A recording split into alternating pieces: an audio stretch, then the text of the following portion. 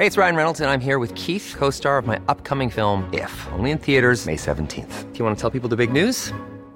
All right, I'll do it. Sign up now and you'll get unlimited for $15 a month and 6 months of Paramount Plus Essential Plan on us. MintMobile.com/switch. Upfront payment of $45 equivalent to $15 per month. Unlimited over 40 gigabytes per month. Face lower speeds. Videos at 480p. Active Mint customers by 531.24 get 6 months of Paramount Plus Essential Plan. Auto renews after 6 months. Offer ends May 31st, 2024. Separate Paramount Plus registration required. Terms and conditions apply if rated PG. Life is full of what-ifs. Some awesome. Like what if AI could fold your laundry? And some, well, less awesome. Like what if you have unexpected medical costs? United Healthcare can help get you covered with Health Protector Guard fixed indemnity insurance plans. They supplement your primary plan to help you manage out-of-pocket costs. No deductibles, no enrollment periods, and especially no more what-ifs. Visit uh1.com to find the Health Protector Guard plan for you. I'm Sandra, and I'm just the professional your small business was looking for. But you didn't hire me because you didn't use LinkedIn Jobs. LinkedIn has professionals you can't find anywhere else, including those who aren't actively looking for a new job, but might be open to the perfect role, like me. In a given month, over 70% of LinkedIn users don't visit other leading job sites. So if you're not looking on LinkedIn, you'll miss out on great candidates like Sandra. Start hiring professionals like a professional. Post your free job on linkedin.com/people today. There's never been a faster or easier way to start your weight loss journey than with PlushCare. PlushCare accepts most insurance plans and gives you online access to board-certified physicians who can prescribe FDA-approved weight loss medications like Wegovy and Zepbound for those who qualify. Take charge of your health and speak with a board-certified physician about a weight loss plan that's right for you. Get started today at plushcare.com/weight loss. That's plushcare.com/weight loss. plushcare.com/weight loss. Before we get into the episode today, I want to give a quick shout out to Twin Strangers Productions and their sci-fi horror adventure audio drama Syntax, the 4th season of which is coming soon. Syntax is a fantastic show that smashes together science fiction, cryptids, speculative biology, and my personal favourite, linguistics. It follows the story of Silas as he works to translate an ancient text, hoping to find clues that will help his team of 6 understand the mystery of the breaches. If you enjoy Annihilation, as in the book, not the concept in general, or the Stargate TV series, I think you'll really love this story. Season 4 of Syntax is releasing in April 2024, making it the perfect time to start listening. Syntax is streaming now on all major podcast platforms. Visit syntaxpodcast.com, that's Syntax Podcast, all one word, for more information. Know the depths. Wish for more. Can you sort of talk us through the kind of average night shift? Because I remember you sort of saying there was a break and you'd have a packet of crisps and that would do you for the whole evening or something like that. Yeah, just sort of the stuff you told me, basically. You'd come onto the ward about 9:15 at night, and your handover from the day staff was 9 till 9:15. There would be 3 of you. There would be the nurse in charge. There would be an enrolled nurse and a student or an auxiliary. If you were very, very busy, you might have a bank nurse, which is a nurse who would just be a nurse who comes to do a few hours, who's just directed to any ward where it's needed. So they'd go off and do that. I'd go check all the patients, check their fluid sheets to make sure that they have enough intravenous fluid written up for the night if they have it for the night. Get the drugs trolley out, and you go through with the drugs trolley while your other nurses are going through sort of the temperature, pulse, blood pressure, settling people down for the night. And you would go through, if anyone needed a hand, well, you'd go and give them a hand. And then you have your big notepad for the night, and you'd write anything down. And then by the time you'd finished, that you hopefully your doctor is still around, your houseman, and you get them to make sure there's enough fluid for the night. Anybody who's needing extra drugs for the night, that they've got them. Anyone who's got a temperature, anything abnormal, you just report to the doctor for the night. And as you're going along, you switch the lights out. And just make sure everybody's comfortable for the night. And then by that time, it's usually time for one of the nurses to go for their break. And then next one comes back. I would nearly always take a third break, which was, let me think, it would have been about 1 o'clock in the morning or something like that. And you might have a sandwich and a cup of coffee then. Sometimes I'd go down to the canteen. When I first did nights, you used to have the whole canteen open. You could get bacon sandwiches and all sorts. You could get a dinner if you wanted. Why you would feel like eating a dinner at that time of night, I really don't know. But then by the time I was qualified, it had got that you had machines and you could get some chips out the machine, or these microwavable meals that you just put in a microwave. Oh, they were horrible. So you tended to take your packed lunch. Sometimes, depending on how busy we were, sometimes I would just stay on the ward, just go into the day room and eat it there. And then 2 o'clock, you did your 2 o'clock rounds where you go and check all the patients. When I first did nights, you used to have to go around and check all pulses, temperatures, blood pressures and things. But then they got it that, well, you only checked the really sick ones, or if anyone was having bother. I mean, obviously, if there was other people who were really sick, it wouldn't just be 2 o'clock in the morning, 6 o'clock in the morning. You would go and check them a bit more often. But yes, 2 o'clock, you would go and do your rounds, just go, make sure everybody, single person is checked. And 6 o'clock in the morning as well. In between that time, you all have about another 20-minute break. Usually I would just go in the day room, Mars bar, bag of crisps, cup of coffee. That was my usual thing at 5 o'clock in the morning. And because I had to write up the notes, because every patient should have a care plan, and then in the file, every patient has the Cardex, I think it was called Cardex, and you would write down what sort of a night they had, if there was any problems, and that's what the day staff have to go by. And the day staff would come on at about 7:30 to have a handover. And so I would just be me handing over to the day staff, just telling them what's happened overnight, if they've had a good night, and that would be it. My real sort of annoyance with night duty was when the clocks go forward and the clocks go back, because when the clocks go back and the day staff lose an hour's sleep, you could guarantee they'd be late coming in. Yeah. Well, I mean, if I got this the right way around now, if the clocks go back, yeah, I think that's when they used to come in late. Because if you did when the clocks went back, you were supposed to do the shift where the clocks went forward, so you didn't actually lose an hour out of your life. Ah, okay. I'm sure that's happened to me somewhere along the line. But yeah, it was supposed to be that they should come in at the normal time, but they never did. So the times when it should have been advantageous to us, it never was, because they would come in late. So I hated that. So I kind of just want to touch on your work with the few asthma and diet studies that you've done. Yeah. I was expecting that reaction. I won't get into it too much because I know you've probably talked about it to death with people who are far more qualified to talk about it than me. Well, I sort of got into asthma. I did some research in Newcastle with a chap called David Hendrick, and it was the time asthma prevalence was shooting up. In the UK, asthma prevalence shot up in the 1970s and 80s. Kids with asthma went from 4% to 24% over the space of 20, 30 years.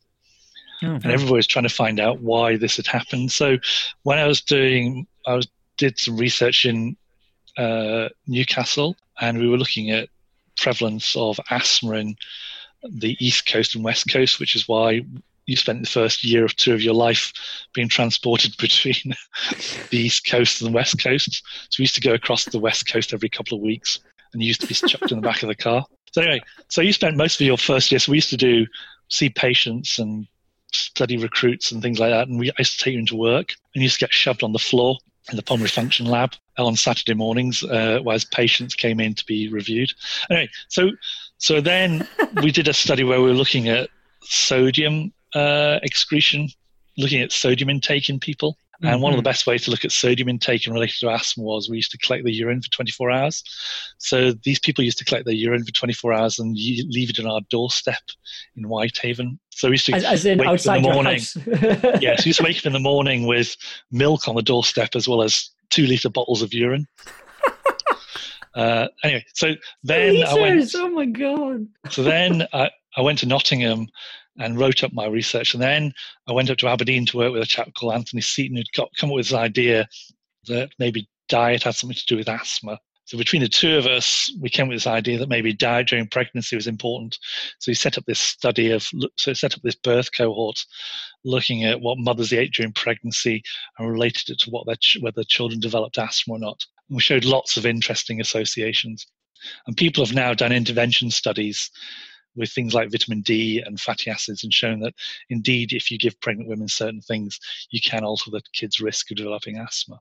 Okay. So that's what we did. And we've done lots of other things looking at maternal occupation, maternal smoking. I mean, the really interesting thing is you can actually look at ultrasound scans of babies at 10 weeks gestation, and babies who develop asthma are a little bit smaller at 10 weeks.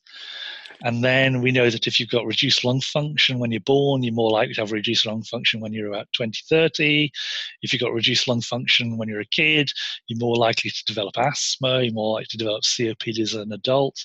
So it looks very much as though kids are programmed to develop airways disease, and that, once you're on this trajectory towards asthma and COPD, your increased susceptibility and other things take effect. So this is what we've been working on for the last sort of 20 years, this idea that what happens to you before you're born influences whether you like to develop asthma or COPD later in life. So that's what we've been up to. So you had a week in school, more or less preparing you for psychiatric wards. So I was at, I think it was St. Nicholas's in Gosforth, which was like a very old Victorian building. Mm. Yeah, it wasn't a very nice building, very clinical looking inside, white tiles and things, very cold looking when you go in. When I think of it, I just think of it sort of the darkness and the foreboding every time you went in that building. Yes, it was, you think of people with mental health and psychiatric problems, but I don't know, I suppose it was still quite, a lot of this stuff was old fashioned.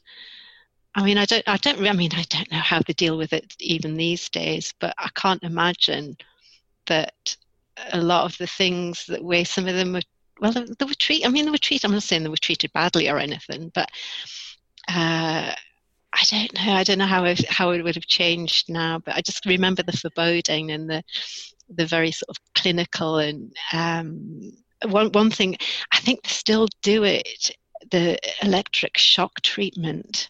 And it's an absolutely barbaric thing to see. And I remember there was an elderly patient and he was in with depression, a lovely old man. And he had to go for some more electric shock treatment and he really didn't want it. And I had to take him down and I felt awful. And I had to stay with him. And it was just heartbreaking, because I knew he didn't want it. And I know afterwards he would have some bad effects and, he had memory problems and things when he came round from it. And things like that I just thought was barbaric. And I just remember, patients probably still do wander the wards and the corridors like they did then. And, people where, they can see parts of their body. I think it was mainly hearts. I don't know why hearts, but mainly hearts sort of beating on the ground in the corridor, and they would be you can't stand there. And so quite shocking. And then we had the escapees. I don't know how they used to escape. I was going to ask about the escapees because I remember you talking about somebody escaping and you had to go chasing them. Yeah, it was a young lass. Luckily, I was quite young then and fit. Yes, and she was on. She was on sort of close monitoring. So you had this nursing station, and then you had beds that were sort of right in front of the glass, but there was like a curtain, like a net curtain. But you could still see them. But so they felt as if they had some privacy. And there was a young lass, and I can't remember what she was actually in for, but she was always running across the blooming field out of this hospital because there was quite huge grounds to this hospital, and you ended up sort of shooting after it because it was always the first one who spotted it had to go. You couldn't just sort of wait around and say, well, hang on, can someone go after it? You had to go. And it was charging over this field, and then, not trying to grab a hold of her, but, sort of try and get in front of her or something and tell her to, she has to go back. But yes, I did quite a lot of running. I don't know how she used to get out, quite honestly. I can't remember. My brain just doesn't go that far back and think, oh yeah, I remember that. That's how it happened. But somehow she used to manage to get out. So Yeah, I just remember running over that field across this young lass, very tall, thin young girl with blonde hair. I remember that. Darting across a field. Darting across a field. I was going to touch on your work in Africa a little bit later, but I guess we can talk about it now. So, like, is it the same thing you're doing in Africa, or is it something slightly different? It's taking the ideas that people have developed in what they call the global north, which is Europe, Australia, and America, but they're far more relevant to the global south, such as Asia, Africa, where nutrition is less stable. More people are likely to be short of food, and it's very clear, almost certainly, most of the prevalence of lung disease in Africa is appalling. Their lung function is appalling. However, it looks very much as though most of it is related to things happening to them before they're born, what the mother eats, whether she's exposed to smoke, all sorts of things. But it looks as though as much of the lung disease present in Africa is related to what happens to babies before they're born. It's very much what was happening in Glasgow, Liverpool, Newcastle at the turn of the 19th century into the 20th century. So lots of kids born who'd been short of food before they were born with poor lungs, then they started smoking, highly likely to develop COPD and asthma. So what we're seeing in Africa now is what we were seeing in the UK at the beginning of the 20th century. So it's all linked in.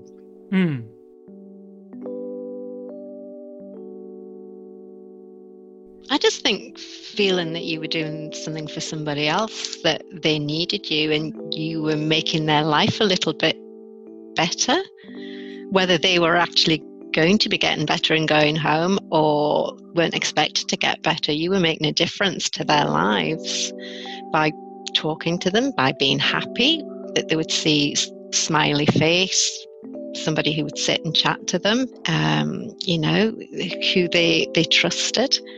And it was just really, I think that's what you get out of it, that you see that you're helping somebody that can't help themselves. And then, of course, there was when I first qualified and went on to Ward 15, and the enrolled nurse and auxiliary didn't know who they were getting in charge of the ward that night. And I walked on the ward, and I'd already worked with the auxiliary when I was a third year student on night duty. And she says, it's Jill, we'll be fine. Yay! That was the thing. It was always a proud moment as a student if you were trusted to go and do something on your own, or if you were trusted to stay in charge of the ward while the one in charge had gone off for a break or something. That was always a. Oh, you always wanted to carry the drug keys. You always wanted to be the one clattering the keys in your pocket. It made you feel important. That was always the goal of a student nurse, to be able to walk around with keys. Especially the control drug key, that was even better. And then when you were allowed to take the phone for the whole of the medical unit, that was even better. Sorry, just these little moments.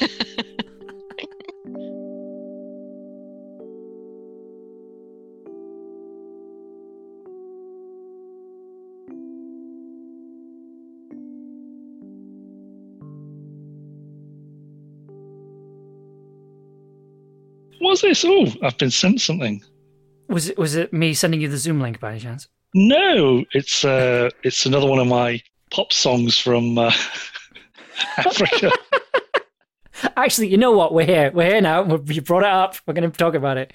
So you sent me a music video. You sent me a message a while ago saying you're now a pop producer, and you sent me a music video. Do you want to talk about that on here? Yeah. What we're doing is. So soon after I got to School of Tropical Medicine, we managed to get this grant to look at lung health in Kenya. So what we're doing is we're looking at the lung health of children who live in 2 communities in Nairobi in Kenya. So one of the communities is in a slum called Mukuru. So it's a huge slum, 300,000 people living in really crowded conditions. And then there's a slightly more upmarket area called Buruburu. So what we're doing is we're going to the schools and recruiting the children and recruiting in both schools and recruiting the parents, and we're getting questionnaires and we're measuring the kids' lung function. When you're in Africa, it's really important because in the UK, if you want to do research, just send them a letter. Whereas in Africa, they're a little bit more wary about these sorts of things. And what you try and do is to get the whole community involved. Okay. So we have some researchers in Glasgow who are very good at getting communities involved. So what's happened is they've got all these community groups in Buruburu and Mukuru, and the people who live in the area have generated a pop song to publicize the study. When you look at the pop video, it's all about Tupamui, which is Let's Breathe, and that's the name of the study. And they've got Ishifiti, which is live long, breathe well, live long. So they had a big march between the communities of Mukuru and Buruburu, which is what you see on the pop video. So the pop video is there to advertise the study. So they're all wearing Tupamui t-shirts. It's all about advertising the study. There's now a Tupamui channel on YouTube. So it's all about trying to get people involved, and some they like pop videos, and it's a way of getting them involved in the study. So that the kids are all involved because there's a puppet, and they love puppets. So it's all about trying to get them enthused about it. So that's why there's the video, and I coughed up the cash to pay for it. Excellent. Well, I will put a link to the project in the show notes for the episode, so people can look it up and do a little bit of promo for it as well. Excellent. Well, yeah. Okay. That I promise that is everything now. So thank you. Good. Right. I'll get your mum on board. Okay. Excellent. No worries.